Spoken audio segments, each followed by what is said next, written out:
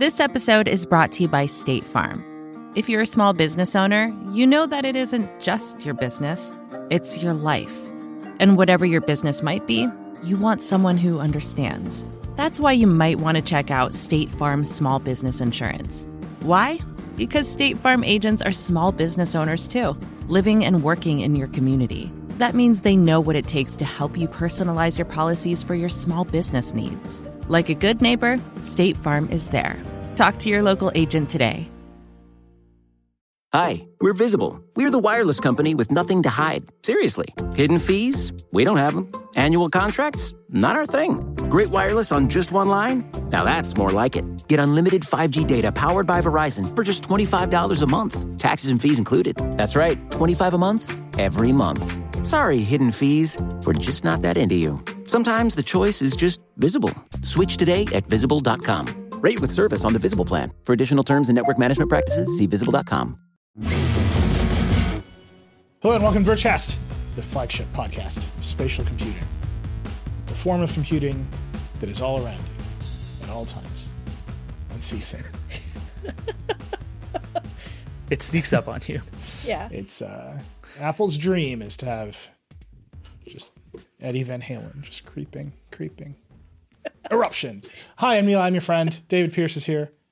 Hi. I don't know how to follow Eruption, but here we are. I mean, isn't that's the goal of all computing? The purpose of computers is to make great art and emotional experiences. I strongly believe this to be true.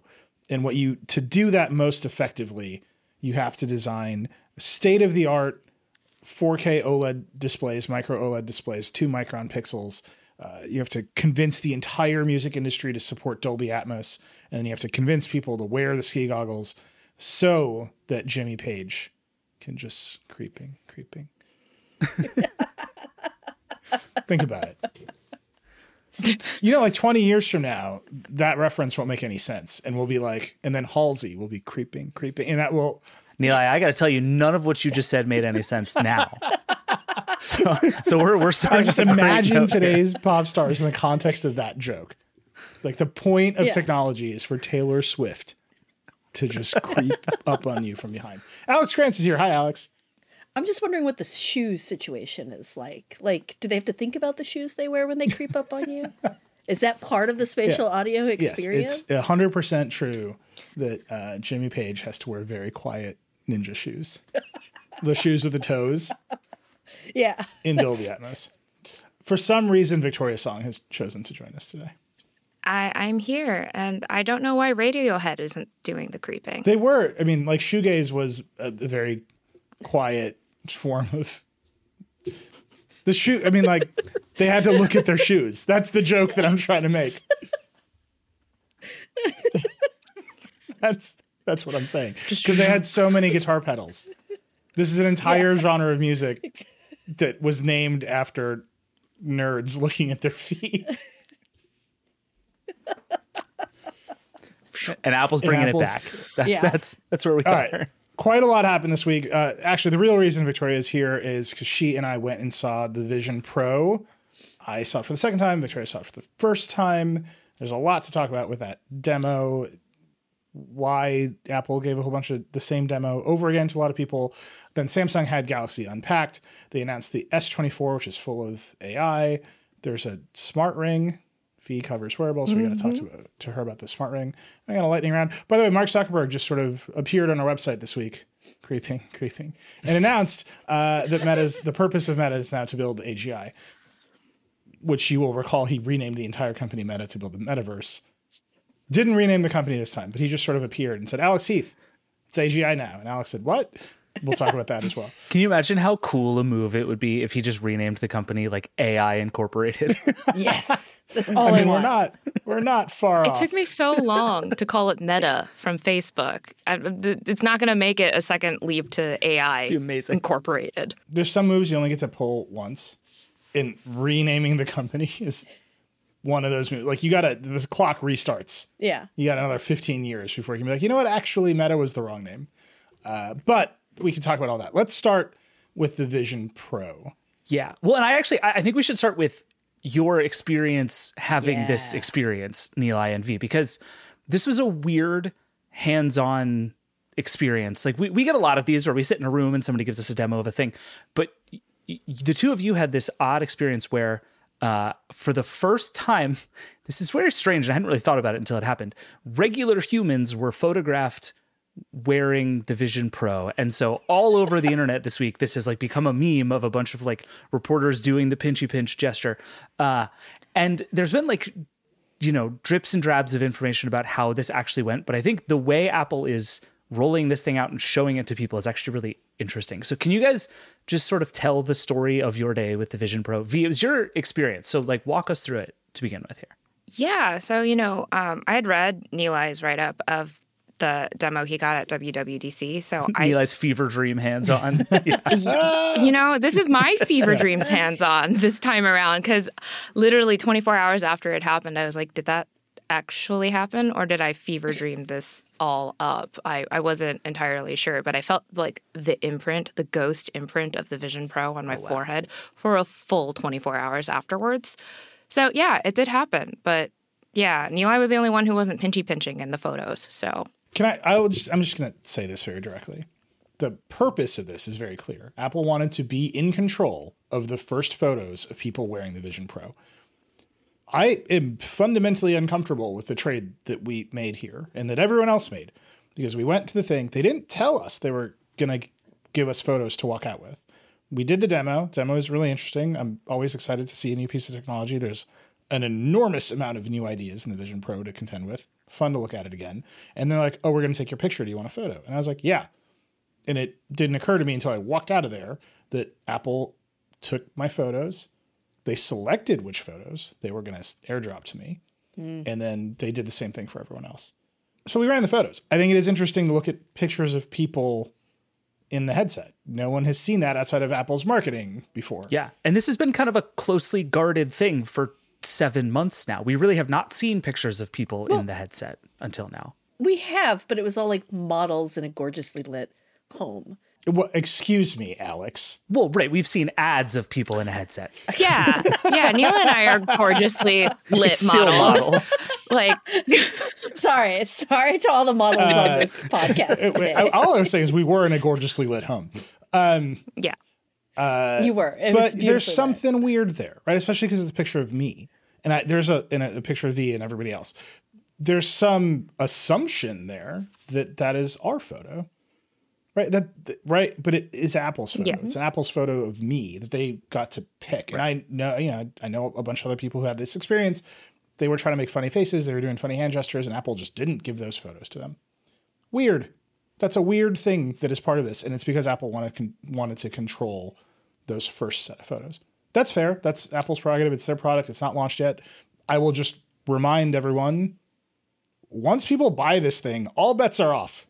Right. And so this is that pre-moment where everyone's getting excited about an idea that has a boundary. Right. And the boundary is still being very much set by what Apple is saying and doing and allowing to be seen about this thing. And eventually that boundary will disappear. And that, to me, that's the fun part. I keep saying that is actually the fun part. Some dummy is going to try to drive a Cybertruck with a Vision Pro on their face. I know it's going to happen. I know the economics of YouTube, and I know what that platform rewards. And that will be crazy, and that is totally not contemplated by what it is now. And so you're filling all the space between what you are seeing and the dummy on YouTube driving the Cybertruck with Vision Pro with your imagination, which is the best part of any product. That is, by the way, the same thing is happening to the Rabbit R1 right now. That is a product that people are paying money so their imaginations can run wild, and then the actual product will do something or not do something. Yep. So I just having worn it once and then worn it the second time and then seen that explosion of imagery, I was like, oh, Apple got what it wanted out of this. It got to control this first set of photos. And some of the photos legitimately look extraordinarily cool. Like the dude from Cool Hunting in the hoodie. Yeah. It's cool. Yeah. I think those were in LA. I think they did demos in New York and LA. And I'm just going to say this.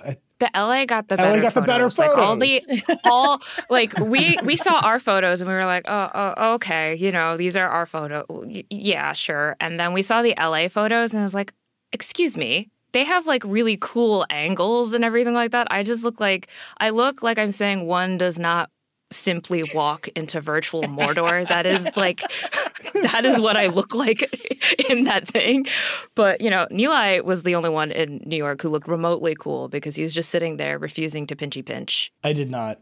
I love it. There are two things I didn't play along with. And if you look at these photos, you can just see that I'm a brat. I didn't do the hand gesture, and I refused to tuck the cable behind my back. Did they ask you to tuck the cable? They're like, when do you want to tuck the cable? And I was like, no, I'm going to hold the battery pack in my hand. What photos did we receive? You cannot see me holding the battery pack in my hand. The guy in the hoodie, that cable is running down the back of his hoodie. He legitimately stuck that battery pack down his hoodie just because, you can't see the wires. That's immediately the first thing I clocked in his photo, besides, wow, why does he get to look like Kylo Ren in VR? And I look like I'm telling hobbits that they can't walk into virtual Mordor. Anyhow, I don't want to over-index on it. Again, it is Apple's product. It is their launch. That's how they want to communicate about it. I keep saying, eventually people are going to get the things and all bets are off. And that's fine. That's the gap. And I personally think that this period in between is when people get the most excited. And I'm certainly not going to tell people not to be excited, right? Sure. But I do think it's just important to note, that I didn't take that photo. That photo is not editorially controlled by me. We were given the photos. And, I'm a huge snob about these things. As everyone knows all the time, I'm constantly talking about what a huge snob. Disclosure, I didn't take that photo, right? The second piece, and I think this is where the gap between V experiencing it for the first time and me experiencing it for the second time. There's some people who've gotten this demo 4 times now. Wow. Apple is basically running the same demo over and over again. Mm-hmm. They're not meaningfully different than the last time. So the second time I found myself paying way more attention to the hardware. The first time I was like, oh my gosh, the eye tracking works. That is extraordinarily impressive. I've got my hands on my sides. I'm clicking my fingers together. That just works. That is crazy impressive. And this time I was like, okay, I'm wearing a headset on my face. I'm absolutely looking at a screen and I'm wondering what this thing can do and where its limits are. And that second time, they were just more perceptible. I still don't know what they are because I was in a totally controlled 30-minute demo loop with a lot of people watching me and people around me watching what I was watching on their iPads, which is just a weird way to live. And kind of coming in and out of your vision as they want to. That's always fun. Yeah, but the part where it's you're using the computer and they can see what your eyes are looking at because they're monitoring you on the iPad. It's I didn't push the boundaries of the Vision Pro in that experience. I was I'm looking at that's a web page. But it works. That thing still works even when you're trying to perceive the limits of the hardware, which is really interesting. V, I'm curious, how did you this was your first blush at it. You had kind of a different experience. Yeah. So like I said, I read your thing about it, but actually experiencing it for yourself, you're not prepared for 2 4K screens being zoomed into your eyes and just your brain trying to square that. There was a large part of it where I was like, oh my God, it can actually see where my eyes are going. And cognitively, that was very strange. And then, a lot of it, I just felt they were laughing at me because I kept going, turning my head all around and trying to move through the space. And they were like, haha, doesn't it look lifelike? And yes, but also there were parts where my eyes started going into overload. My eyes were just darting around all of the places. And that's when I think I started coming up against some limitations that you were talking about, where I realized, oh, this is a screen. Because, foveated rendering, it's a thing. And if your eyes are going at 20 million miles a minute, it's very hard for it to catch up with you. So there were parts where I was like, oh, I don't understand why it looks so blurry when I'm looking at this one thing. Oh, it's because it hasn't caught up to my eyes going 20,000 miles a minute. Because I literally was just going my eyes hurt after a while because it was going so fast because there were just so many different things to look at and trying to see if I look at it a different way, is it going to change? Oh, yes and no. So it's really hard to describe what it's like and what you're seeing in there, but it's very high res is one thing I can say. I mean, V, that kind of makes it sound like you didn't have a super good time inside of this thing. I think there's an interesting thing for us as reporters, where you go in being like, I'm going to ask questions of this thing, where like, if I'm just like a regular person who bought it, I'm just going to put it on my head and see what happens. But like, I feel like most people's first experience, like Neil, you were talking about, comes away with like, the holy shit, that was cool. And the, like, just the sheer technology, the pinchy pinch gesture, the eye tracking, like, you just come away from it being very impressed. I didn't get the read that you came from it sort of blown away by your first experience with it. I think it's because I had time to sit with it, right? It's like when you're in the moment, you're just kind of like, oh my God, I can see the texture of the rock on this volcano that I'm sitting on. That is not something I was expecting. I literally was just like, oh my God, that rock is so textured. Not a thing I was thinking about. But then, and I think it also has to do with the physicality of the device. The longer the demo goes on, the more aware you are that you're wearing something on your face, because it's quite heavy is what I'll say. Like at the end of my 30-minute demo, I started getting a tension headache because I really did feel it just like pressing on my face. And if you look at the pictures of the journalists, and if you look right here where the nose meets like your nasolabial folds is like the correct term. But if you look at that part right underneath the ski goggles, you can see it pressing on a lot of people quite hard. You can see it in my photos, and you can see it in quite a few people's photos.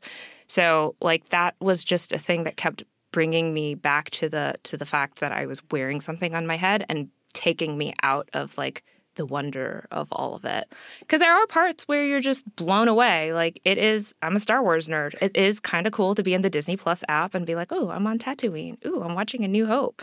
And that's kind of cool. But then, you think about it for a bit, right? And it's sort of like, oh, kind of come down.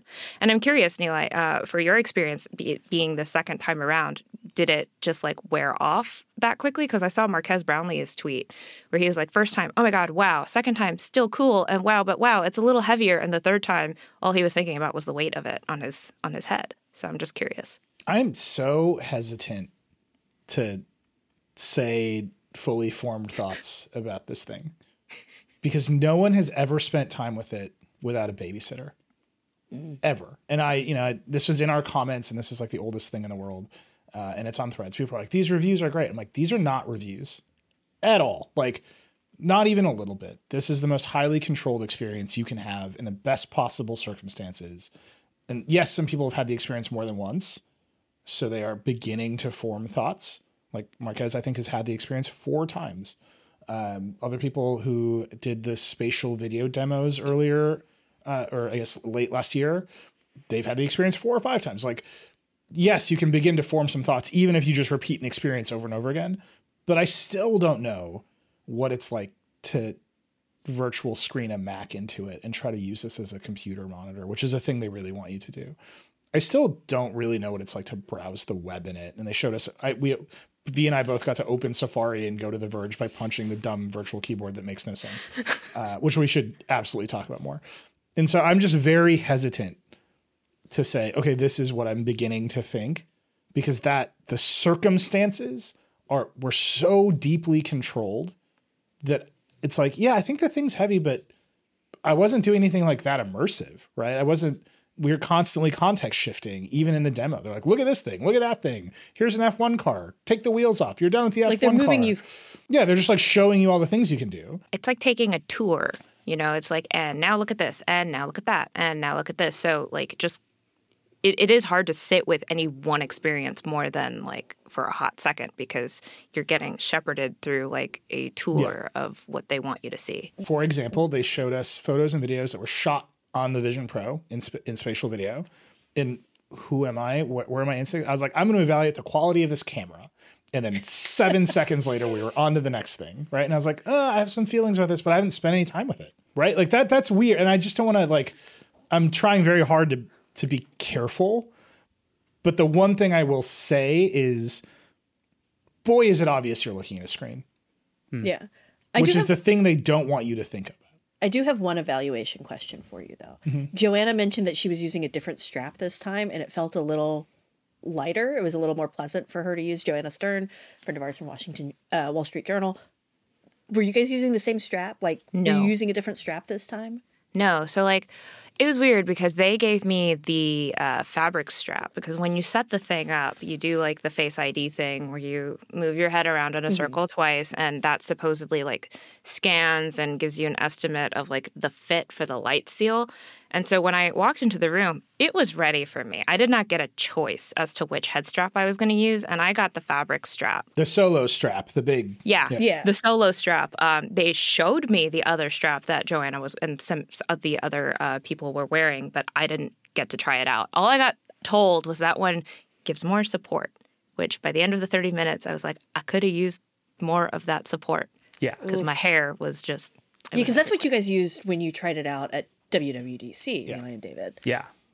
Well, and that's true of all the headsets we've tried, right? Like you're definitely making a compromise between something that looks better and is easier to adjust and put on versus something that ultimately lands in a more comfortable place. Like the Quest, you can either get the one strap or the strap that goes overhead, or you can get the Elite strap that's even more like, I think ultimately the answer is probably lots of different versions of this. And so it's odd that Apple has controlled it in the way that it has. But Neil, to your point, I think your instincts are good and fair and right, except that there's now a huge number of people, as you're listening to this podcast, are having to decide whether to spend $3,500 pre-ordering this thing. There are likely to be supply constraints. There's not going to be a lot of them. So for us to just say, oh, wait a few weeks until everybody has it and then you'll be able to get one, is actually not helpful, because by a few weeks from now, it might be months from now before you can actually get one. I feel like the people who are going to spend $3,500 in the newest Apple gadget, that money is already committed. They already know. Yeah. You know, like I think V is an actual reviewer. Like the thing that reviews do now in 2024 is not always help people make purchase decisions. Like sometimes it is, but for something like this, it's actually to put it in a cultural context almost as much as help people decide whether to buy it, because there will be infinity content about it. I don't know that I agree in this case though, because I think whether you should buy a new phone or not, people mostly know the answer, right? Like you're going to buy what you're going to buy. And I think if there's something like wildly new and different, we have a responsibility to talk about it. In this case, it's like we've been talking about. Most people have no context for this thing. They have no experience of it. They have no idea what it is. I totally disagree with you. Okay. Because Apple has been extraordinarily successful at making sure people don't talk about this thing like a VR headset. And it is absolutely a VR headset. Just look at it. Look at the pictures. There are pictures now. I feel like you just agreed with what I said. People have no idea what this thing is. No, they absolutely do. The Quest 2, there are Quest 2s everywhere. The Quest 3 is not as popular as it should be. The Quest 2 is all over the place all the time. I've put people in our Quest 2 that I own and watched them get blown away by how textured the dinosaur is. Like, this is not so out there. So you're saying even people who don't think they know what this thing is know it more closely than they realize. I'm going to 100% agree with Eli on that, because I walked into that going like, I don't know what to expect. And the more I spent time with it, I was like, oh, I've used a bunch of Apple products before.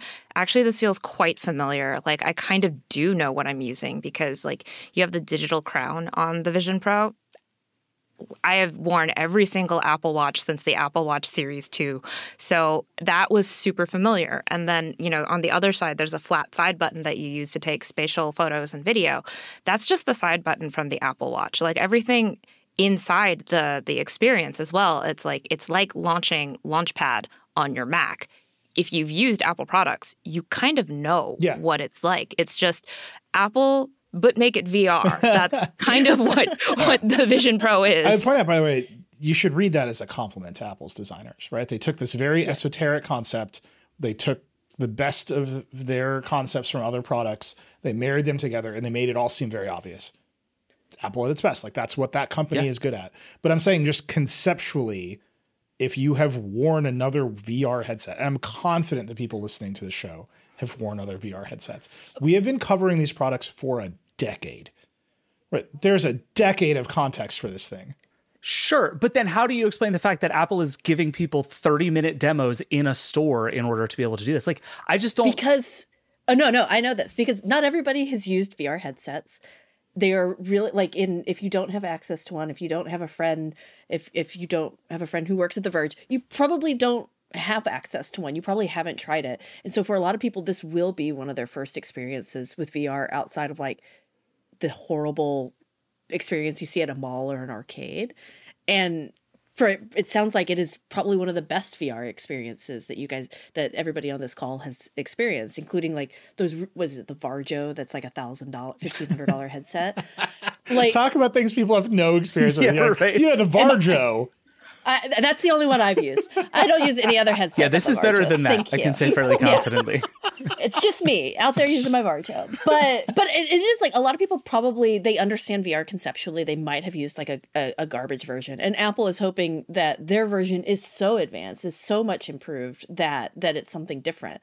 I don't know if that's true. I haven't tried it. I don't know if that's true. It sounds like so far from every one of you got your experiences, it's better, but it's not like, well, we don't even need to call this VR anymore, which is what Apple very much wants us to all hope. I so do not buy the premise that most people understand VR conceptually. I just don't. No, I don't think they do. I agree with you there, where I think like people probably understand conceptually this is a VR headset, but also don't understand conceptually what VR is. No, wait, let me try to split the difference. let me try. I don't know if I'm going to be successful. Let me try. Okay. I think people understand VR headsets. That's where I disagree with David. I think Ready Player One is a movie that Steven Spielberg made. Like, that's a real thing that exists. People understand it. Meta sells these things every Christmas. People buy VR headsets and they play games. A few people do. A few people. 40 million. But 40 million, I think. Quite a lot in the scheme of things, right? Like, we've talked a lot on the show about how Supernatural is the thing that drives the most MetaQuest sales to women and people over 40. Like, sure, that's a growing business for them. So much so that the FTC tried to stop them from buying it. So like, there's just a thing there that is interesting, right? There is some acknowledgement of the product category by some larger group of people. And it has been around for a long time. And there is culture built around it, like Ready Player One and other things. Then there's Apple saying, this is not a VR headset. This is spatial computing. This is the future. It is, one of the things that I'm curious to think about when we actually get these things outside of control is like, what is the delta between a $400 Quest 3 and a $3,500 Vision Pro? It is impossible to know right now. Like, you have to just like sit there and look at both of them and experience both of them and find out. It's the Varjo. It's the Varjo. The thing right in the middle is the Varjo at $1,000. But the Quest line is basically a mid-range Android smartphone on your face. The Vision Pro is an M2 processor on your face. They are different. They're going to have different capabilities. Are the screens meaningfully different? I don't know the answers to these questions. But Apple's positioning this thing is not competing with the Quest 3. And the thing that jumped out at me in these demos is how few of them were actually AR, right? Like the Disney Plus app, they're putting you on Tatooine. They're putting you in the Avengers Tower. Those are straight up VR experiences. It doesn't matter what room you're in. When you watch spatial video I brought in some spatial video that I shot of Max on my iPhone 15 Pro.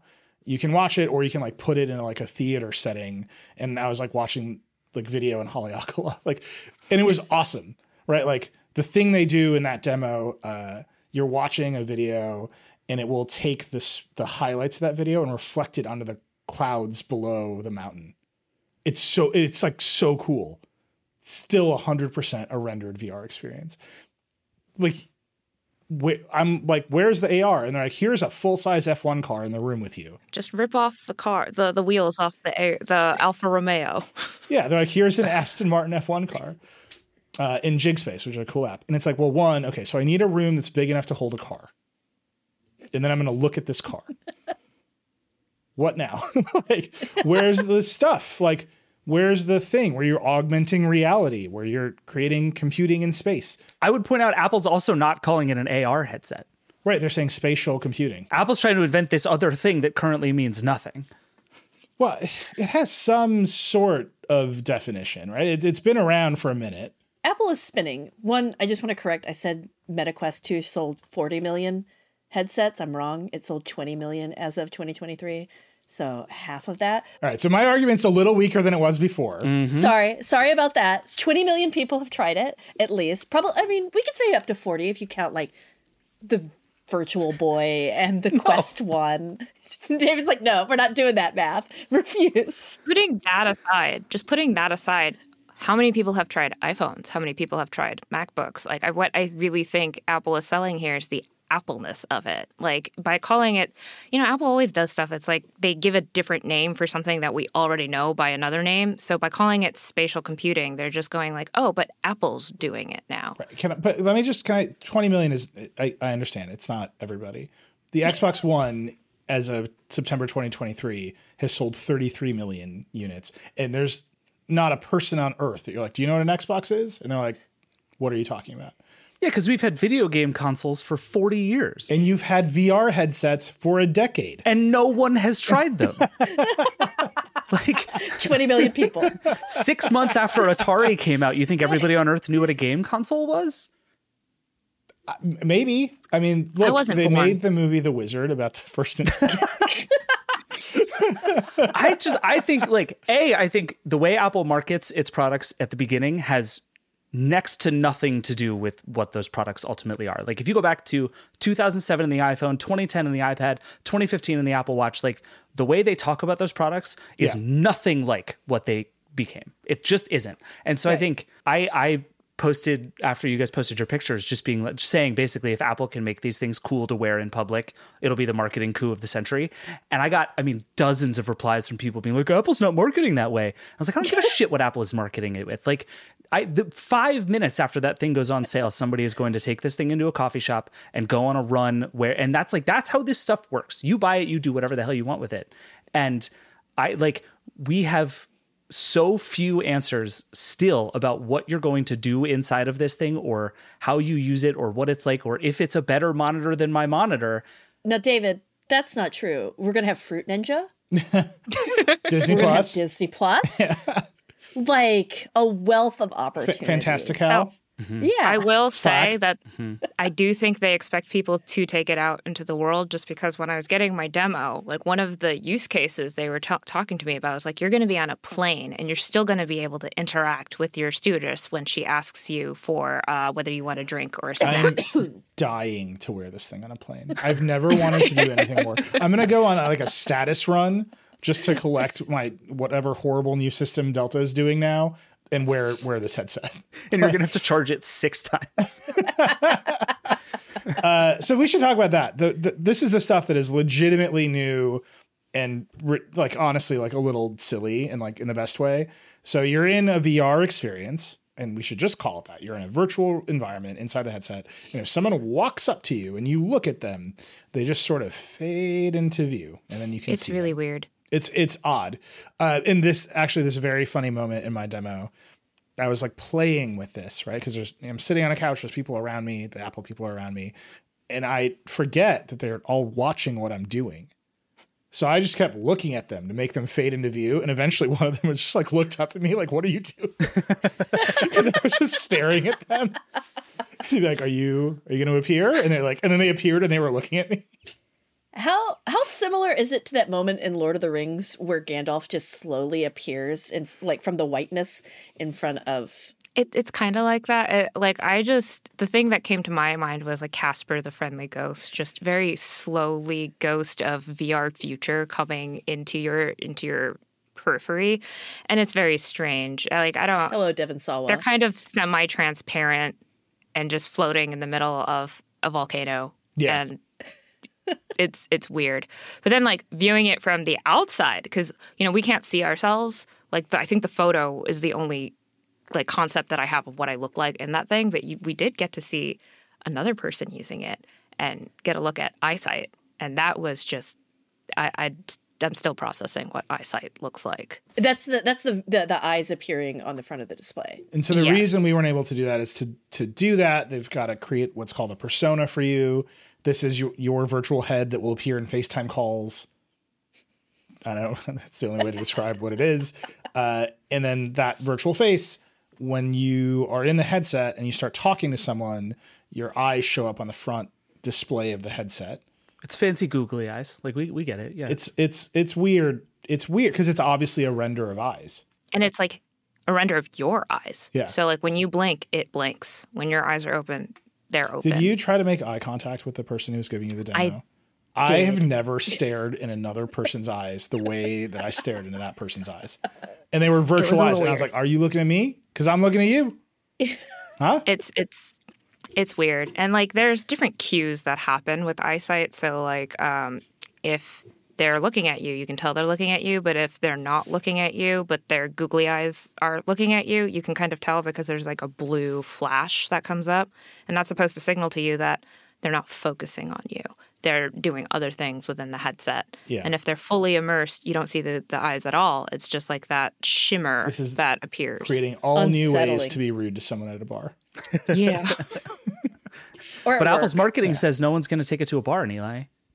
Sure. No one's going to do that. They're 100% going to take it to a bar. Well, here's the Eli thing specifically is going to take it to a bar. I'm going to be hammered in this headset 24/7 on a plane. I live in the sky now, everybody. Just flying around wasted. I'm dying to see two people in two headsets try to communicate to each other. Like, just think about the enormous amount of signal processing that needs to take place in order for those two people to make eye contact. Right? You've got to put on two headsets.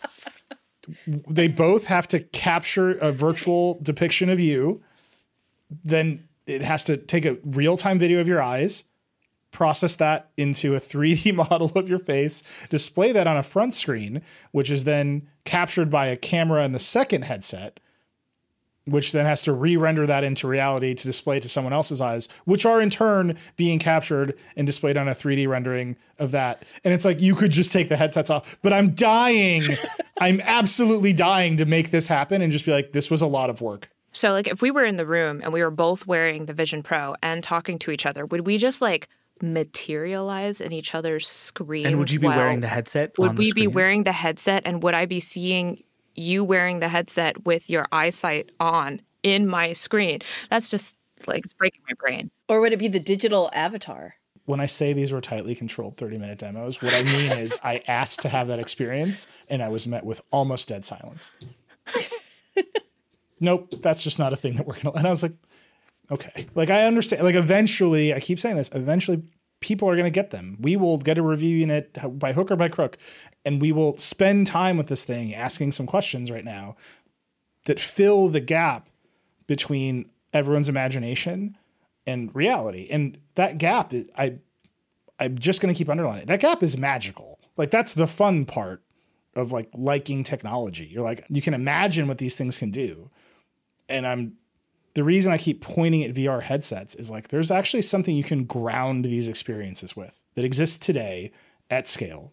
They might not be as good, but the gap between I have a Quest Pro sitting here. The gap between a Quest Pro, which we did not give a good review to, and the Vision Pro, that's the thing to evaluate. It's not, here's a magical new experience.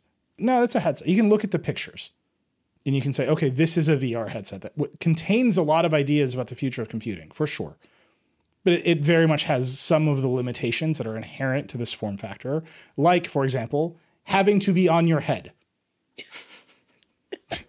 Like, that's just a limitation of this form factor that is easily comparable to everything else that's ever been in this form factor. I think one other question I have is like, with the experience, like we're grounding it in VR headsets that we've had, right? But the thing is that most of like 900,000% of my experiences in regular VR headsets is gaming. And there was not a single gaming demo to be had in the Vision Pro. So that's kind of one thing that's been in the back of my head is just like, okay, the obvious use case for VR is gaming in this point in time. But I don't think we've heard a lot about gaming in the Vision Pro. We've heard about it like as entertainment and some sort of productivity platform, but am I really gonna do that? Well, Meta bought all the good gaming companies for That's VR. true. Yeah. That's real. So that's part of it. And then like we're getting Fruit Ninja, and I have no doubt Fruit Ninja is going to have you with a virtual sword cutting the stuff yourself, right? I'm just going to be pinching. I'm going to be pinching the fruits. pinching the kiwi. But like that's what because I was looking at that too, because that's what I care about. No disrespect to everyone who wants to have all of their meetings in a room with everybody wearing a headset. I cannot wait. I want to spend $3,500 on a sick gaming headset. I don't, but it's called the they give me Vargo, cool games. and it's available now, Alex. Oh my god. I gotta go get a Vargo. The best experience. I love that we're getting away from the pronunciation of that product It's just Varjo, a little bit yeah. every single time we say it. It just gets we get a little further away from it. Virgo. That's I actually love the it. name. Yeah, it's the Virgo this- headset. It's the Vigo Mortenstein All right, headset. this is as much as we know about the Vision Pro. We did get to see the Disney Plus app. There is some other drama. Netflix is not going to make an app for this thing. That news broke this week. They're just like, use the web browser. That's fine. That's weird. It sounds like app developers as a whole have not rushed to this platform yet, which is fine. The platform doesn't exist yet. I wouldn't expect a bunch of app developers to be ready to ship on day one. But there are some big questions about what this thing is for, how it actually works. It's $3,500 to get one. You have to either go to a store or upload your prescription after scanning your face. Like, there's a lot of steps between now and lots of people having them. And I think there's just a lot of caution in the middle of all of that. Yeah. And I think for the funny position Apple is in right now is it's having to reckon with the fact that it's Apple, and it's very hard for Apple to quietly launch a product. But fundamentally, this is like a public beta of a thing, right? Like Apple does not think this is the final version of this. It's not what anyone believes is going to be where we're headed overall in a decade. And this is the kind of thing that like Snapchat would call like the next rev of spectacles and still be like, this is just a fun thing we're messing around with. And Apple, because it's Apple, has to come out and say, this is the future. We've solved everything. This is perfect. And it just puts you in a funny position as a marketing enterprise. Here's a question I'll leave everyone with. Because again, none of these are reviews. Stop calling them reviews. It's driving me bananas. Clearly. People actually have to review them, whether it's us or whatever reviewer you trust. Like whatever independent reviewer you trust to spend a lot of time with something and give you an opinion, go trust them. I hope it's us. We try really hard, but whoever it is, the question that's going to be embedded in all those reviews is, if Apple thinks the future is AR, which Tim Cook has said over and over and over again, and then this is a simulator of an AR device, which is kind of the framework that I'm just going to start with, right? This is a simulator of the thing they want to make. Well, then showing us all these VR experiences, having a light seal, blocking you off from the real world and putting you on top of the volcano or an Avengers Tower, that's not AR, right? Those are VR experiences. And there's a real tension in this product between the things a VR headset is inherently good at, especially when you spend all the money on it, and the AR simulator it might wish to be. And I truly do not know how they will pick those paths. Because if you just want a pair of glasses or you just want a pair of contact lenses, which, is the end state that they have talked about in the past, wow, you're not going to be able to block off light and put everybody in Avengers Tower. So like, how do you get from here to there if everything good about this product is VR? I mean, that's the same challenge that Meta is facing, right? Who said the same thing? AR is our future. This is where we're going. All of this stuff is just a step on the way to AR. I think Meta's just more open about this than Apple is. I think Apple is in the exact same place Meta is, with only their high-end headset's going to probably sell better and perform better. But otherwise, I think ultimately it's very similar space of we're not there yet. The technology doesn't exist. The things we want to do to make AR cool isn't possible yet. So we're going to do a really good VR headset because that's the way you start to normalize the stuff that's going to be necessary for AR.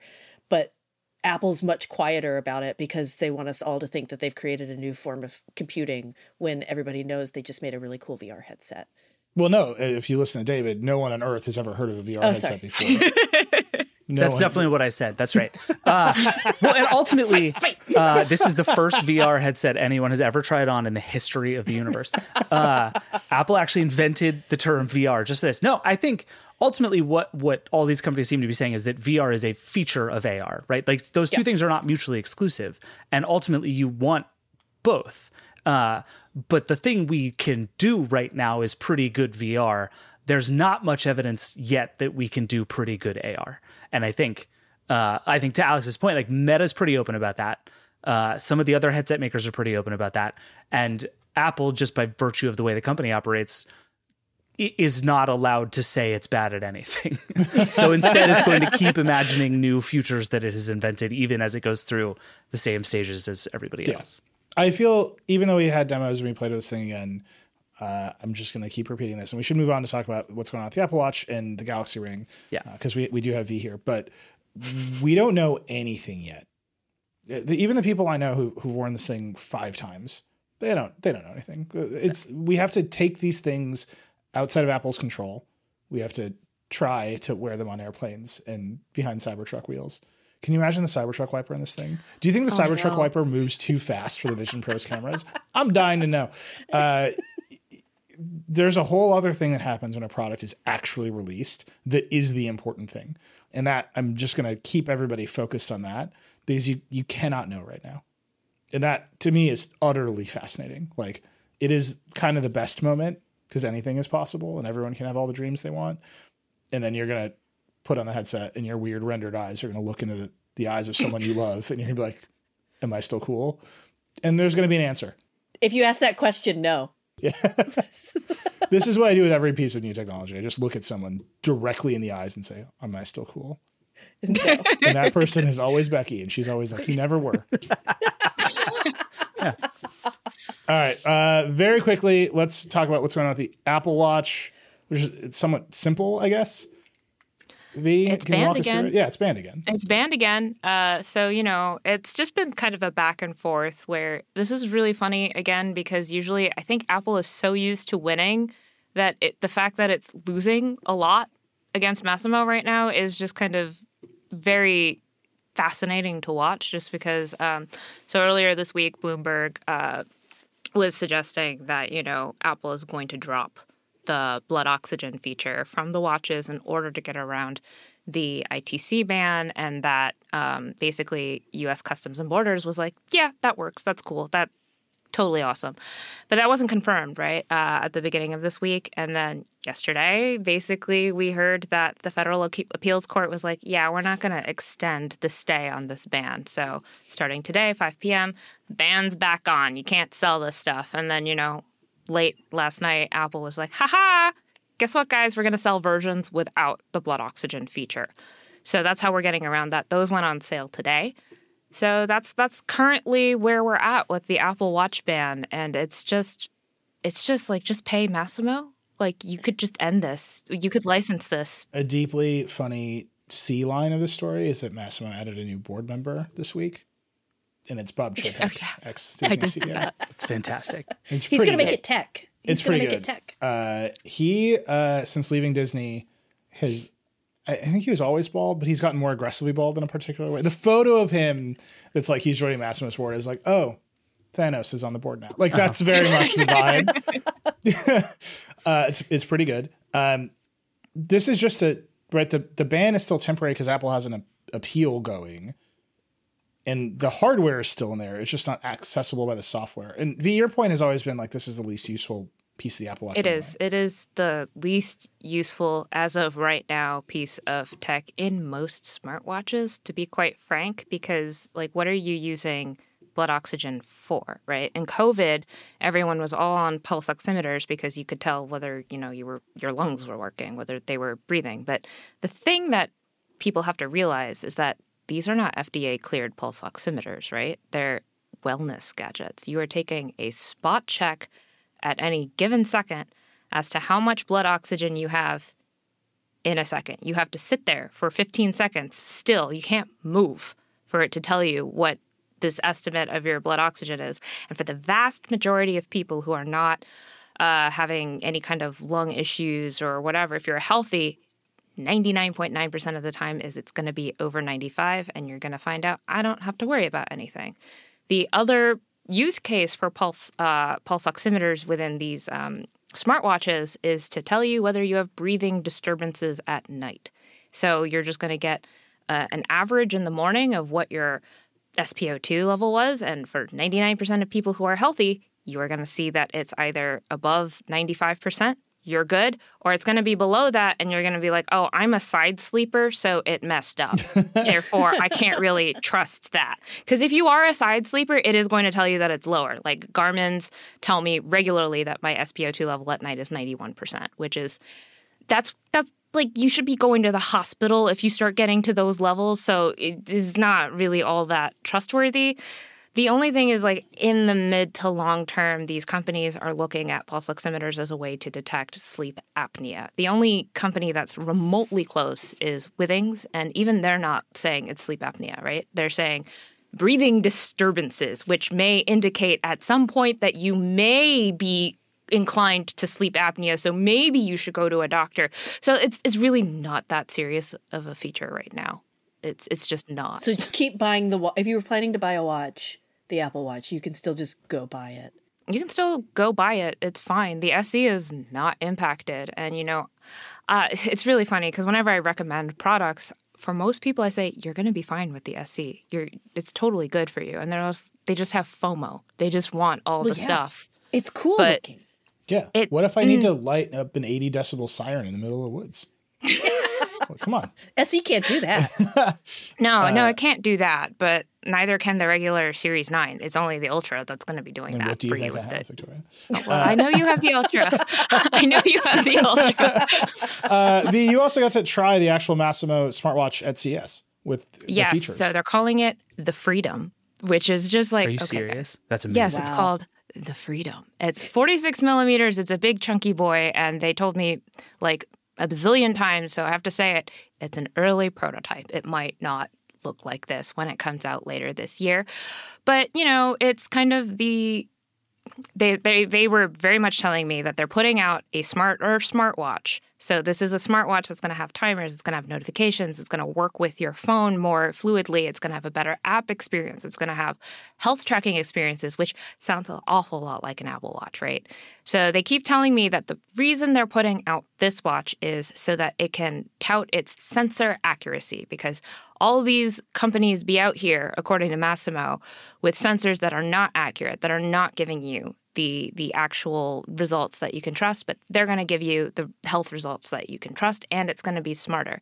So, you sit there and you're like, so you're trying to kill Apple, right? This is the Apple Watch killer. And they're like, no, this is about us. This is about us and our sensor accuracy. And, of course they have to say that, but you just look at this thing and you're like, I see you are coming for the consumer wearable space. And they're not the only medical tech company doing that. At CES, I saw Movano. Movano is a medical tech company, and they're coming out with the Smart Ring that has also got, they're in the last stages of FDA clearance for their particular sensors. In the past, I've seen medical tech companies come out with, like, Almron. They had a blood pressure smartwatch at CES. So it's not the first time that the medical community has been like, we can try hardware. We can make that work. Yeah. But it's just very interesting given the backdrop of the Apple Watch ban that Massimo's out here and like, hey, we got hardware too. Well, speaking of rings, there was also the big Samsung announced that they're going to do a smart ring now.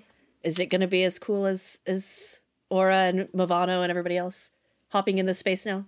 Well, the cool thing about the Galaxy Ring is that they were like, hello, we're here. And then there's a ring and it's spinning in space and there's stars on it and it looks gorgeous. And they're like, the video was sick. If you haven't seen the video, you should go watch it. The little like reveal video of it is pretty badass. Very cool. And then they're like, and we will give you no details. Yeah. And I, I was looking at that. I was like, okay, but also this is clearly going to be a sleep tracking or a competitor just because, at CES, and I wrote the story, at CES, there were a buttload of smart rings, more smart rings than I've ever seen in my life at CES, at all different price points, at all different feature sets. So for Samsung to come out here and be like, yeah, we're also getting on the smart ring train, I think this is the year of the smart ring. I really do. And, it's one thing to go to CES and say, Movano. Nobody, unless they read my work, nobody knows what Movano is.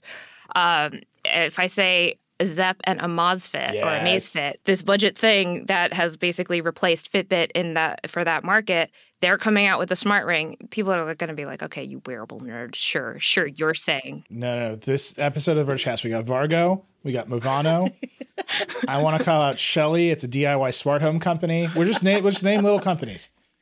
Yeah. So, if I say that there's a bunch of small companies out here that are putting out smart rings, this is going to be a thing. People are going to be like, okay, V, pat, you're a wearable nerd. Of course you think that's going to happen. So for Samsung to come out and be like, hi, guys, we got a Galaxy Ring. I'm just super vindicated in my seat over here, just going like, yes, see, I told you. Smart rings are going to be a thing. This is a thing that people are really thinking about.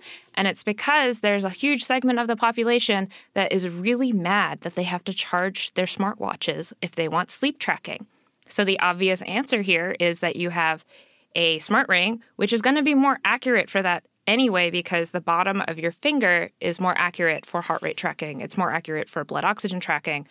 And the battery is going to last longer than your Galaxy Watch that lasts maybe 2 days if you're really good about battery management. So I really think that this is their answer to that. Also, just from a market perspective, the wrist has been claimed. Yep. Yes. You cannot replace the thing that's on many people's wrists. So you're like, let's try fingers. Huh? There's that. And I'm just curious because the one thing at CES that stood out to me was Amazfit with their ring was just like, this is going to be a standalone, but also it could be a companion wearable for your wearable. So it's going to work with their smartwatches. And I think if Samsung really wants to be smart about it, they'll do the same. They'll be like, okay, this is your smart ring and it's going to work with your smartwatch. We've spent the last 2 years working really hard on the sleep tracking. My graph of the wearable success formula, it's just 15 more axes just sprouted off that graph. I was diligent and I didn't say anything about the Vision Pro in the graph. But now we're like, we got wearables on top of wearables. We need exponents in this thing. I'm telling you, this is where we're headed because not everyone wants a wearable that's going to be, an extension of their phone, right? A lot of people who are going for the smart ring, they don't want the notifications. They don't want their I think it's the next evolution of the fitness band, which is like RIP. Yeah. It's gone. The smartwatch has devoured it completely. I'm telling you. So the dorkiness cost is going down the curve. See? And then the cost is low. Smart rings, we're up in the upper right, depending on how they look and whether or not you have to refer to them as the Galaxy Ring, which depending on who you are is either a huge positive or a huge negative. From like the one person who I saw online who got to see the actual prototype, it's supposedly very light. It supposedly looks nice. We'll see. The render, it looks like an Oura ring, but make it Galaxy. So we'll see, because a lot of people will look at an Oura ring and be like, oh, that looks really cool. And then other people will be like, that is so chunky. Get it the F away from me. Absolutely not. But, on the design front, I think smart rings are starting to evolve a bit. I saw the Eevee ring. It's very cool. It has a little gap up top. So when you're bloated and you can't get your ring off, it can still come off. I'm just saying, Samsung, that's right out there. You can copy that and make the Galaxy Ring next level. So, well, that's the Galaxy Ring 2 powered by AI. All right, speaking of AI and Galaxy stuff, we got to let you go. We got to take a break. We've gone way over in the first segment. That's how we're doing today. But V, thank you so much for coming on. We're going to take a break. We're going to come back and talk about the rest of Galaxy Unpacked and the S24. We'll be right back. This episode is brought to you by State Farm. You've heard it before. Like a good neighbor, State Farm is there. But it's more than just a tagline, because State Farm agents are small business owners themselves who live and work in your community. And if you're in the market for small business insurance, who better to work with than an agent who understands what it takes? State Farm agents can help you create a personalized insurance plan that fits your small business needs and budget. Talk to your local State Farm agent today about small business insurance. Like a good neighbor, State Farm is there. Hi, we're Visible. We're the wireless company with nothing to hide. Seriously. Hidden fees? We don't have them. Annual contracts? Not our thing. Great wireless on just one line? Now that's more like it. Get unlimited 5G data powered by Verizon for just $25 a month. Taxes and fees included. That's right, $25 a month, every month. Sorry, hidden fees. We're just not that into you. Sometimes the choice is just Visible. Switch today at Visible.com. Rate with service on the Visible plan. For additional terms and network management practices, see Visible.com. All right, we're back. There's more Samsung to talk about. You ready? Yeah, I'm ready. Phones. So it's fascinating that Samsung chose to do the Galaxy event a week after CES. Is it? It's fascinating that Google showed up at the Samsung event more assertively, I guess, more loudly than they did at CES. Yep. Yes, that's true. Just quite a lot of dynamics there, right? Yeah. Samsung can attract a bunch of attention without CES, so it makes sense. But Google put a lot of its AI features in the S24 this year, which is really interesting. Yeah, empowered by the Google Gemini, right? Like the large language model that a lot of the generative stuff is going to be doing is Google Gemini, which I don't think is surprising. I know some people were like, why wasn't it ChatGPT or Microsoft, whatever Microsoft is doing? And it makes sense. Google makes Android. They work closely together. Why wouldn't they use the people who are already doing this stuff in their own phones? Google and Samsung also desperately need each other to compete with Apple. Like neither one of them can beat Apple on their own. They've both tried and both have failed. And the way to do it is together, and it's working pretty well. But my big takeaway from this event is I am super, super bearish on the future of the Pixel now. Yes, same. Google clearly believes Samsung's phones are the flagship Android phones now, and that it should treat them as such. That was my vibe too. I just want to point out that Samsung strikes so little fear into Apple's heart that Tim Cook refuses to pronounce the name Samsung correctly. What does he say? He says Samsung every time. Every time. And I can't tell if it's a diss. I can't tell if he just doesn't know. Just go listen to him say it sometime. And that's a diss. Tizen has caused no fear in this man's brain. Like, you can do the EEG and you're like, Tizen, and just nothing lights up. He's like, Tizen? No, that's like an older Southern person does. They always like to be like, oh, I just forgot the name. Is that how you're supposed to pronounce it? And they refuse to learn. Yeah, it's very good. Anyway, but I agree with you, David. That's my way of saying I agree with you. Like, it needs to be the combo platter. Yeah. And I think Apple, there's a lot, between Apple and Google and the search deal and all this stuff. But on their own, I think Apple's like, what? And they are both still very reactive to Apple in that particular way. But we should talk about the S24 because it is meaningfully ahead of the iPhone in certain ways. Yeah. Alex, and this will almost certainly be the Android phone of 2024. Like, it's wild to say that the second week of January, but I think we can fairly this will be the confidently benchmark. At least in the United States, this will be the benchmark. Yeah. Yeah, because they don't do the Note. Like, the Note isn't kind of the big landmark anymore for them. It is this S series. And so we got the S24, which continues to be kind of the smallest one. It's small. It's 6.2 inch display. Like, that's enormous. But and then there's the S24 Plus, which is 6.7 inch display, and then the S24 Ultra, which can't have the same size display, so it is 6.8 inches. Way bigger. Just a tiny bit bigger. Same with the batteries. Like, the S24 is like a 4,000 milliamp battery, and you're like, okay, cool. And the S24 Plus is 4,900, cool. And then just a little bit bigger, the S24 Ultra's at 5,000. And big cameras here. Like, I'm curious for you guys. You guys geek out. You in particular, Eli, geek out about these cameras a lot more than I do. The backside of the S24 and the S24 Plus is both a 50 megapixel wide camera with a 12 megapixel ultra wide and a 10 megapixel 3x optical zoom and the 30x space zoom. So you're getting kind of the same camera package in both of those. And then the S24 Ultra it feels totally different. It's a 200 megapixel wide, same ultra wide, same telezoom, but then a 50 megapixel tele 5x zoom instead of the space zoom, which, like, that feels cool. And that's the one. So one of the things that Samsung said about that zoom camera is that because they took it from the S23 Ultra, which had a 10x zoom, they actually took it down to 5. But because they upped the resolution so much, what Samsung claimed, at least to Allison Johnson on our team, is that you'll get more image quality at 10x zoom just because you have so many more pixels to play with, even though you're doing digital cropping. And digital zoom is not a thing. It's just cropping your photos. And everyone should know that. But the thesis, at least, is that you're still getting higher image quality just because it's capturing so much more light in the 50 megapixel sensor. So I think that the math of that is fascinating, and I'm really curious to see how that stacks up in reviews. But the cameras are nuts. So I think there's the math, and there's also just the caution to the wind AI processing that Samsung is doing. Sure. Like, why will those photos look good? Because Samsung's like, make them look good. And the AI is like, your wish is my command. Here's some shit I made up.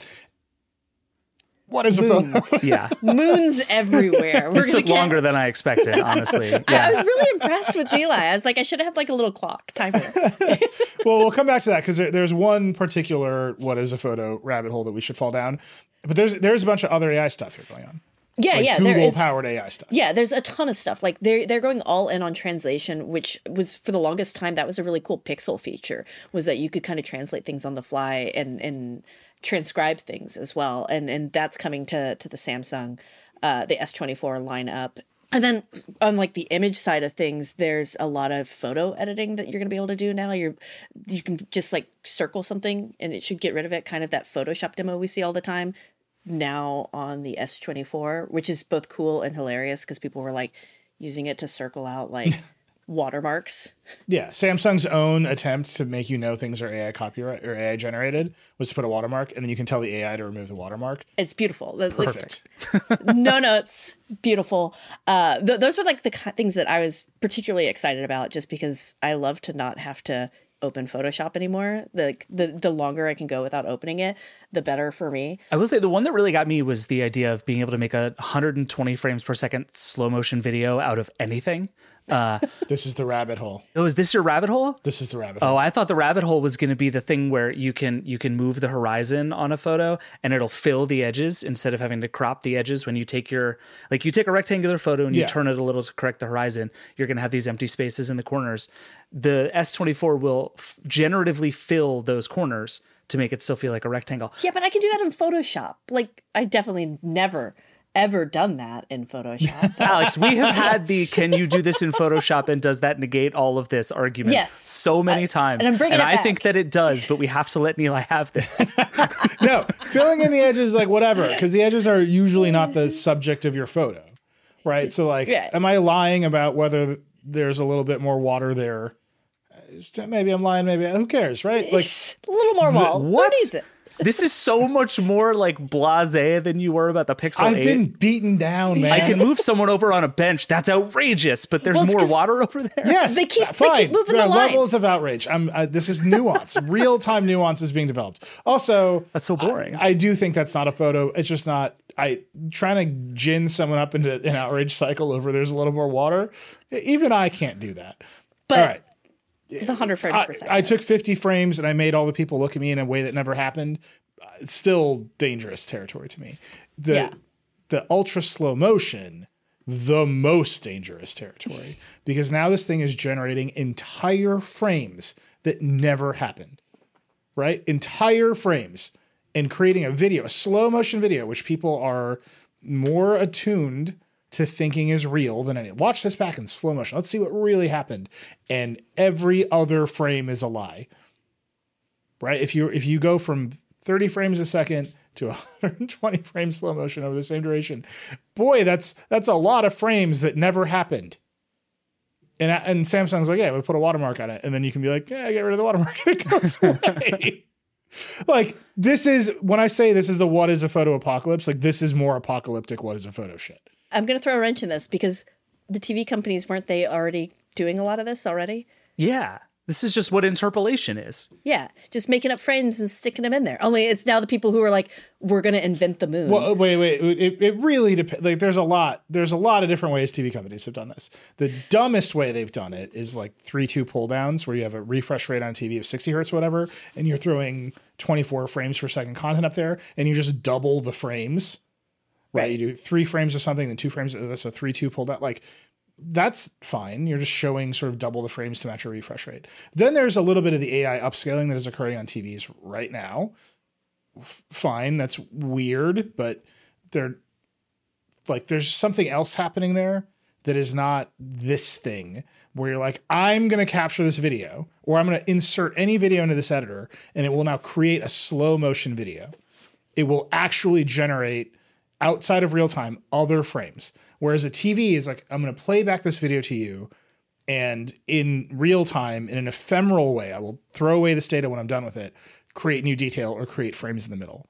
Like, there are very few TVs in the market today, none, I think, that you can just feed a video signal to, and it will create a slow motion video and claim that that is a correct slow motion video. So is the difference for you, one goes real fast and one goes real slow? The difference for me is this thing generates files that you can then pass around as information, whereas a TV is just doing different display tricks. In theory, if you scroll frame by frame through one of these 120 frames per second videos, you will land on a series of frames that never existed in the world. Yeah, you will land on a series of moments that are entirely generated. Right. And you will not be able to trust those moments. And that trips over some line that, like, it takes the eyes from this photo and the eyes from this photo and the eyes from this photo and puts them all into one photo because that's where all the eyes looked best. Like that at least is those pixels were real and captured and existed in the world. Putting them together is one thing. But with this, you're actually creating something, no pixel of which was captured in the real world. Yes. 0% of those pixels were captured. I'll give you an example. It's the NFL playoffs. Was it a catch? Right? Like here's a real thing that like people argue about all the time. Was this a catch? And what do? We crop in, we slow motion. And now we're like, we're going to let a computer decide whether that ball hit the ground. Somewhere in the middle. And it's going to have to guess where a football went, which is not following a normal trajectory. I feel like that's not going to happen. Why not? Wait, well, I'm sorry. If football fans are going to like literally, fans. I was not convinced until you said that example. They're going to hold up their Samsung phones to the TV, capture the video of the replay and say, make this slower. And they're going to post that to wherever and argue about a bunch of fake images. Yeah, but literally fake images. Also, but there's going to be a ref who's going to have a very fancy camera who will be like, that's wrong. Those refs. Do I trust in refs too much? Yeah, that's like just one example. It's the lowest stakes example. Although, given the prevalence of sports betting, also a very high stakes example right now in America. That's just one thing. It's an election year. Right? What if, I don't know, Trump stumbles over some stairs or Biden stumbles over some stairs or appears to stumble over some stairs and a bunch of people on either side want to take video of that and then create a bunch of fake frames where it looks like they stumbled more than they did, or they slow it down. And as we know, things in slow motion appear way more dramatic than real time. And you send that out and now you have a slow motion video, many of the frames of which never happened. Like that is the apocalypse because people are inclined to trust slow motion video to say what really happened. In here, there's nothing. There's no, all the stuff we've heard about content authenticity, all the whatever. Samsung's like, what? You can just do it. No watermarks, no cryptographic signature, none of this other stuff. Like it's just here's some AI stuff. And it just had like heedless.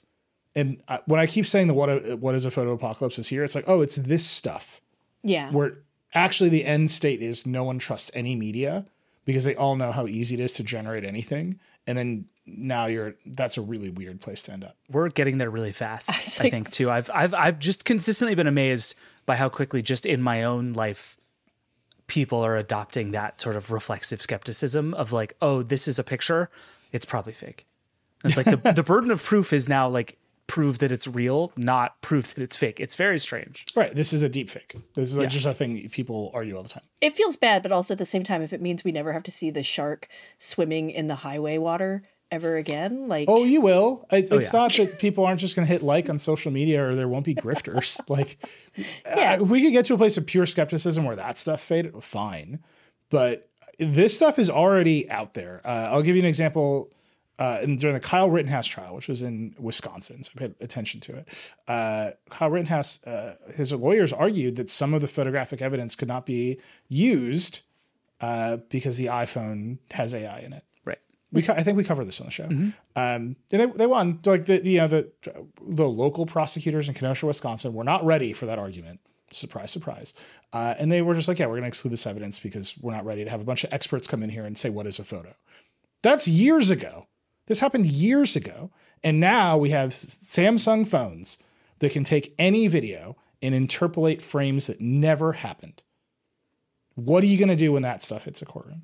What are you going to do when that stuff, when there is like dramatic amounts of money in sports books on the line and you want to claim that the refs are rigged? Like there's no responsibility here. Like we're just past the point of no return with what is a photo. Because the answer for a Samsung video is like, these are not videos that you can trust. Right. No, I think you're right. And I do think we're pretty clearly past the point of no return on this. And I think we have to figure out what the next thing is, right? Whether it's a watermark, whether it's the cryptographic stuff you're talking about, like we've been threatening to do the metadata episode for forever. And like, that's the thing, because we're long past the thing where you can straightforwardly trust every single thing that you capture just because it's light projecting onto sensors, right? Like we've been past that for a long time. And I think this strikes me as I take your point about the football example, which I actually think is a really good one. Like a ball is moving unpredictably. literally the camera is going to guess where it went and it's going to get it wrong sometimes. And that's bananas. But I don't know. This doesn't strike me as like an entirely new field of scary stuff in this way. I kind of agree with Nilay in that it does feel like the bar has been raised on like this, or lowered. The bar has moved significantly in one direction or another, depending on your point of view. And that it's now so much easier to make fake stuff with your phone. Like this phone, the S24. Sure. Has put Photoshop in your pocket in a way that wasn't there before. And Photoshop has often been like that's been a massive tool for misinformation since its inception. And now anybody can go and they can circle something and get rid of it, or they can film something and have a computer decide which way the ball goes. And that just wasn't possible before this. So it's like really cool stuff. I'm really excited about it from like a personal perspective as someone who likes to make stupid things. Horrified for it on like a societal level. Yeah, I also think one of the debates we had around the Pixel was where the sort of ease threshold is, because I think, and this is where the Photoshop thing comes in, right? Just because you can do complicated things in Photoshop, it changes it when it is just a button you can press in the camera app on your phone. I think we all agree on that. Yeah. And the thing about this one is it's going to be just complicated enough to do what you're describing, Nilay, that I think that might be the reason it bothers me less. Is like, not only do you have to shoot this video, you're going to then have to run it through this process to get you the 120 frames per second thing. You're going to have to find a frame that looks good that was generated, which it usually won't, because if you shoot something at 120 frames per second, each individual frame usually kind of looks like shit. And then you're going to have to take that thing, isolate it out, and then go do something with it. And that to me is like more steps than the pick somebody up off a bench and move them over there. That second thing actually alarms me more, just because it is so simple and straightforward to do that people will do it, and a lot. But that's spoken from someone who probably doesn't have like $1,000 riding on the next Green Bay Packers game. I don't gamble. I spend all my money on limousines. You know, there's people which is out a much there. better use of money. Who knows who those folks are? But there is like I think the incentives are low enough, probably going to be low enough for a lot of folks, or high enough for a lot of folks, that little extra effort isn't going to be as big an impact for them. And we're seeing the same thing with deepfakes, right? Like deepfakes were something that we kind of could be like, whatever. It's hard to do, and it's gotten so much easier to do a deepfake now, do a really good one. That misinformation potential has really skyrocketed, and it feels like the S24 brings us to that place in a beautiful package, brought to you by Samsung. That was my Tim Cook impression. That's Did it work? I think you have to hit the Samsung. sung harder. Samsung. Sorry, Samsung. It's like people who say listen to TV. I'm just telling you to go listen to it. Other little bits and bobs AI-wise of the S24 line. Google is bringing a bunch of Gemini model stuff to it. You can now circle stuff to search on the phone, which is finally used for circling. I love that it called Allison out. Like she tried to like cheat it. She's like, aha, try a picture of like this fake plant. You're going to tell me it's real. And it's like, that's a fake plant. It costs $9. And she's like, rude. Dude, Google Lens is really good. Like, Yeah. It's a remarkable part of Google search that I feel like doesn't get talked about as an AI product in the way that it should. It's really good. And they now have the multi-search stuff where you can take a picture and then ask a question about that picture. And it'll, like, the example they gave was like, you take a picture of a backgammon board and say, how do I play this game? And it'll figure out that it's backgammon and then use Gemini to tell you how to play backgammon. That stuff is cool. Yeah. And that's real, like, future of search stuff. And that's where all the circle search comes in. You're like, oh, I see this bag in a video that seems cool. Circle the bag. Send it to Google, buy the bag. What's interesting to me, all the generative AI stuff here is either image editing, which comes with its own obvious philosophical dilemmas, or it's like sort of LLM stuff, right? Like search for something, it'll talk to you about it. There's Magic Compose and all this stuff in here. The middle piece that Samsung was kind of reaching for with Bixby is not here, right? Which is what we saw with the Rabbit R1 at CES, where it's like, you tell your phone to do something and it just like does it. And if you will recall, Samsung's attempted differentiation with Bixby, its voice assistant, whose name sounded like a dog wearing shoes, was that you would be like, set some settings, and Bixby would go like, set some settings for you in a way that Siri and Google Assistant kind of can't. And it's striking to me they have not closed this loop on that phone, because that's what you would expect. Because we saw, it wasn't just Rabbit we saw this with. Like, a lot of the TV companies were like, we've got AI in our TV. Oh, really? What does it do? It makes your picture prettier. Figures it out. And so you'd think Samsung would do this. And I kind of like, is there something happening with Google and the relationship with Google that's like kind of restricting that? Or is it just they haven't gotten there yet? I think it's just harder work than people reckoned with. Like the idea that I could tell my phone to turn on Bluetooth doesn't seem that hard, but it is actually, it's a leap beyond just understanding what Bluetooth is, right? You have to have a different kind of access to my system and a different kind of access to the tools and the stuff that I actually want to do. And this was the problem with a lot of these things that have come out. First, the tech sucked, right? Like they had it built in the right direction, but it wasn't very good. And now we have LLMs, which are much better at understanding what you mean, but are not connected to the metal in the same way. And I think the next phase of this is to put those two things together, right? Like Google has made a lot of noise about Gemini being built into Android more and more over time. And I'm sure that's coming. But right now, Gemini is like built into Google Photos more than it is built into Android. And so the next phase of that is to just pull it down a level in the stack. But it's harder work than it seems like it ought to be. But it is sort of surprising that no one has really gotten there yet. Yeah, and they just haven't closed this loop. It's like, I want you to play this song, and it's going to like click around in Spotify for you. Yeah. This is the device where that actually makes sense. The Rabbit, I think, captured a lot of imagination, but that's still what it is doing. Yeah. And it's Got like, the clicky wheel. Right. What if I just still had my big screen and great camera, and it could still do that for me? Yeah. I'm eager to see that loop closed. Okay, we should take a break. We are just way over. It's just a ridiculous show this week. We're going to take a break. We're going to come back for the lightning round. And then we're going to go for another hour or so. We'll be right back. Great. Hey, this is Scott Galloway, author, professor, entrepreneur, and most importantly, host of the Prop G podcast. We got a special series running on right now called The Future of Work, where I answer all your questions on, surprise, the future of work. Questions including, what are we missing when we work remotely? Or how do we handle work-life balance when a major opportunity comes knocking? From the provocative to the technical, we're offering insights you won't want to miss. So tune in to The Future of Work, a Prop G Pod special sponsored by Canva. You can find it on the Prop G Pod wherever you get your podcasts.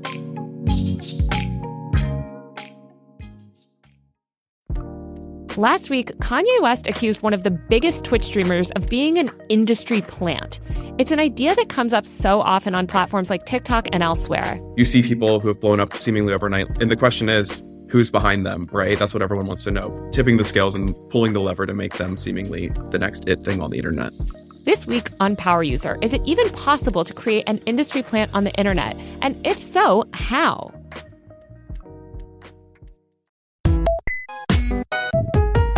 All right, we're back. It's time for a lightning round. I will tell you, Smeg, the obscure refrigerator company that Kranz called out last week, did not sponsor us this week. So now we're just going to name some other companies as we go. I'm going all in on Iowa, which was like a Stereo company. Oh, I like that. I didn't know they were around anymore. That's the Sony sub-brand. Yeah. Did they get spun off? I don't know if they spun off, but they had a big presence at CES, and Liam and I both were like, they're still around? That was my first stereo. It's a big moment for us. Call us. Well, I've now clicked on a button labeled Iowa Legacy. Oh, they spun off from Sony. Literally, when you click on Iowa Legacy, it says, our company has no association with Sony Corporation. Well then. So you guys, like, come on, get your name out there. Hit us up. Yeah, lightning round sponsored by It Could Be You, Iowa. Very precious about, disclosures and all that sort of thing. But this I will sell. Except in the lightning round. Except in the lightning round. We will sell it to anyone. First come, first serve. All right, Kranz, what's your lightning round?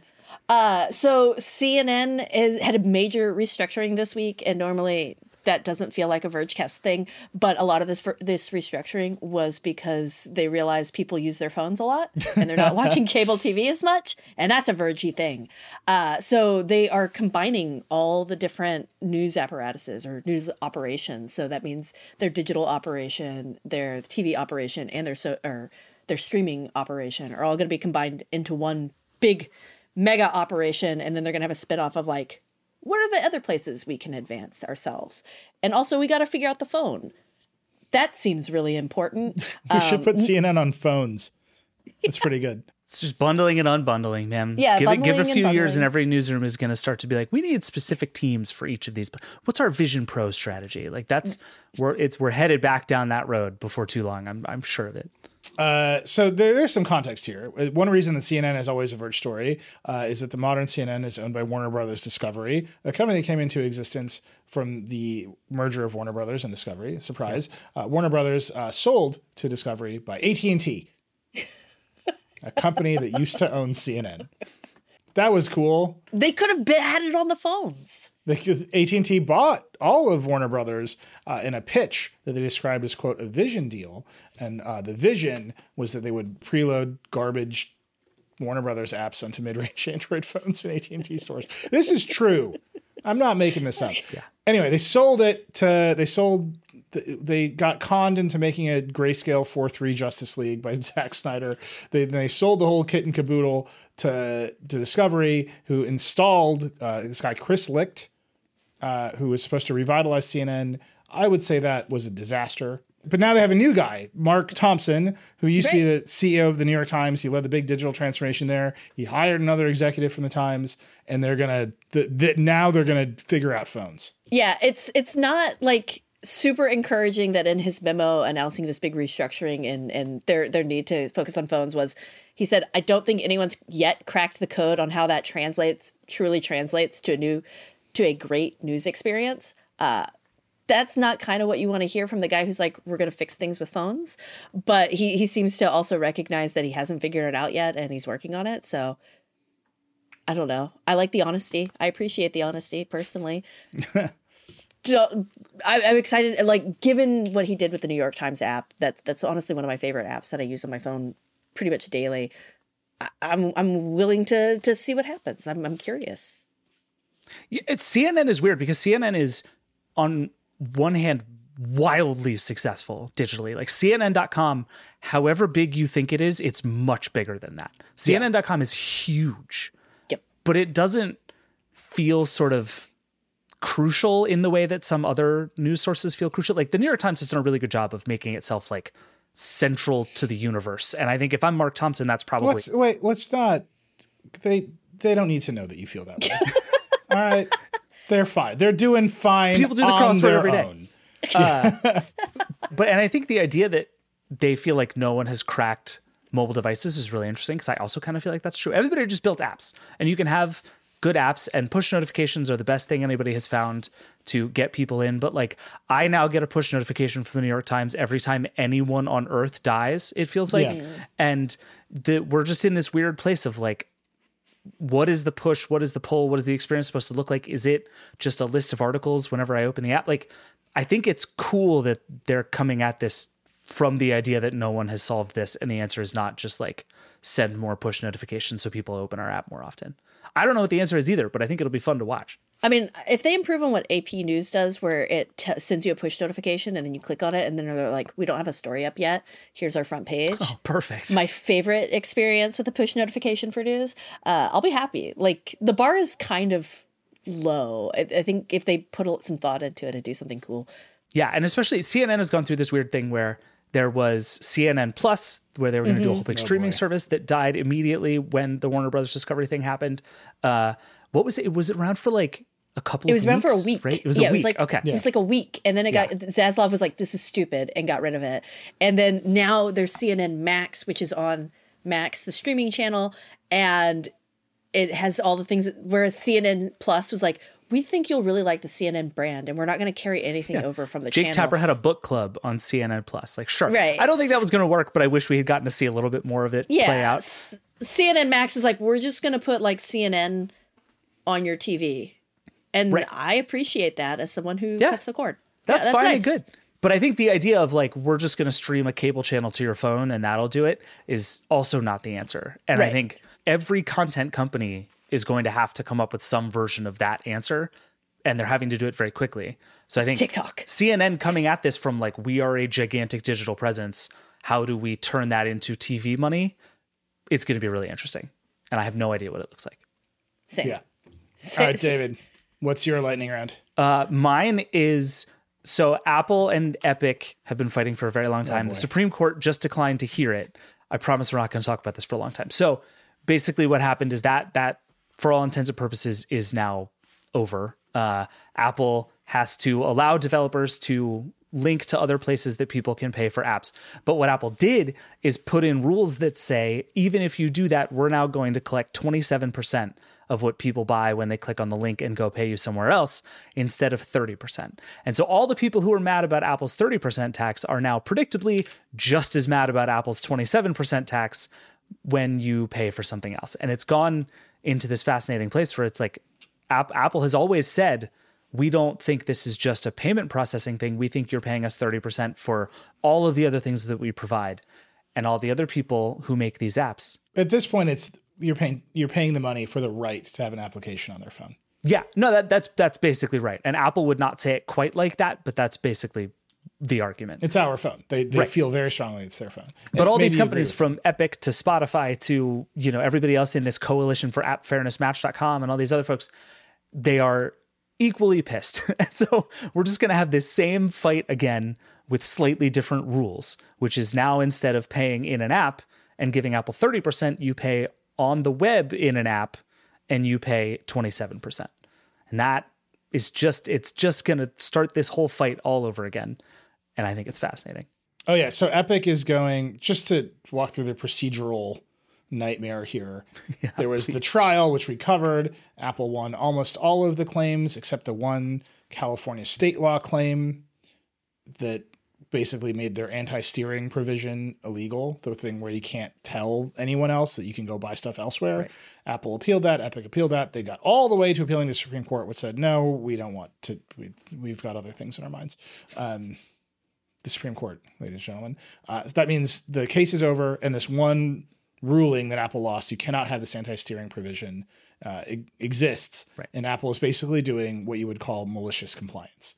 Right? Yeah. They have found a way to comply with the letter of the law and absolutely not its spirit by doing this 27% thing. If any purchase happens on the web within 7 days of someone clicking that link, you have to audit it. Yep. It's crazy. I mean, it's crazy.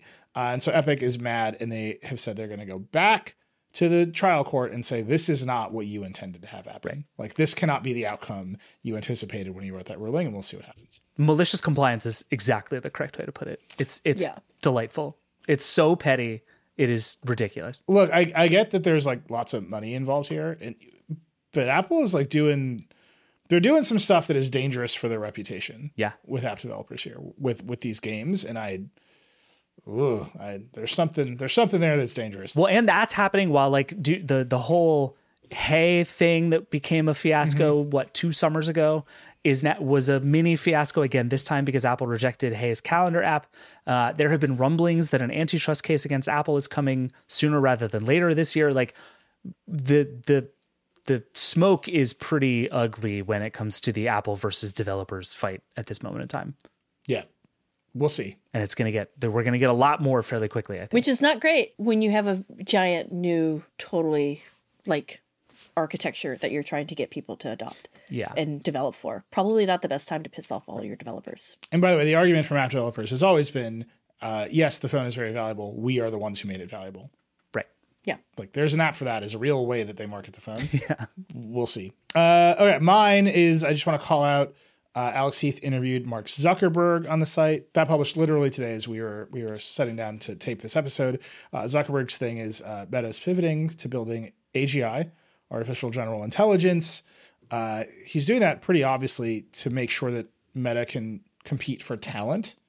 This is like the thing that all these companies are thinking about, that all the hottest talent in the industry is going to go build AGI somewhere or the other. And Meta wants to be in the game. And I just want to call this out. Part of their sell is he's like, we have more NVIDIA H100s than anyone. They have 340,000 NVIDIA Which H100s. is nuts. And I just think it is incredible. We have arrived at a place where the CEO of a company like Meta is like, we have more GPUs than anyone else. You should come work here. Come play with my GPUs. I think that's pretty good. There's a part of me that's like, that's the funniest part of this whole story. Is part of the pitch is like they've got more GPUs. We got so many GPUs in this office. You come right over. Yeah. Pretty good. But you should read the whole thing. There is, Alex rightfully pushed back. He said, look, you just changed the name of the company to Meta. Zuckerberg's answer to this is like, it's not the huge change. It's that in the virtual world to connect with other people, maybe you'll be talking to AGIs in virtual characters. And I don't know, man, you can go read it yourself. Well, you need to talk to somebody in there, and there's not a lot of people. Yeah, here's a quote. I don't know how to more unequivocally state that we're continuing to focus on reality labs in the metaverse. They're still spending $15 billion a year on it. And Zuckerberg sees a future in which virtual worlds are generated by AI and filled with AI characters that accompany real people. So Ready Player One. That tracks for me. I really don't think that is a justification from Zuckerberg. I mean, it's a small one, but I don't think the company saying we're in on the metaverse and then saying we're in on AI means like 180-degree pivot. To make the metaverse work is going to require a huge amount of really sophisticated AI. I don't know if it involves Tom Brady playing a character who will talk with me in a messaging app, but like, again, I think a thing I've been saying a lot is like, we need more terms than just AI. We call everything AI, and actually AI is a million different things. And having a lot of GPUs you can use to do stuff is going to be pretty useful in the metaverse. I'm going to start putting how many GPUs we have in our chart list. There's like 5. They're good. 1440p. You're going to like it. I agree. I just think the idea that the top line is not still a metaverse is really interesting.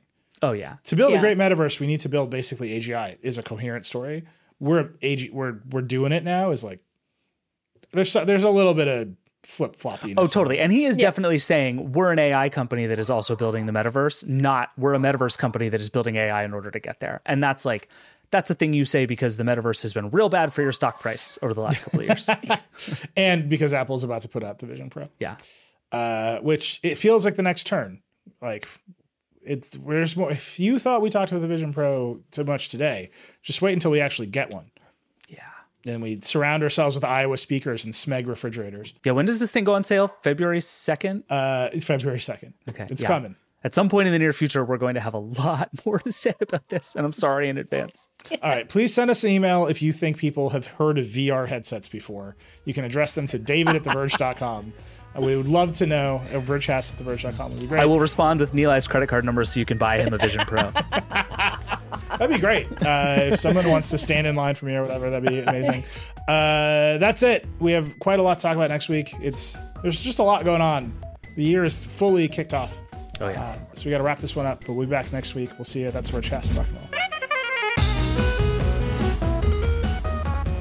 And that's it for the Vergecast this week. Hey, we'd love to hear from you. Give us a call at 866-VERGE11. The Vergecast is a production of The Verge and Vox Media Podcast Network. Our show is produced by Andrew Marino and Liam James. That's it. We'll see you next week.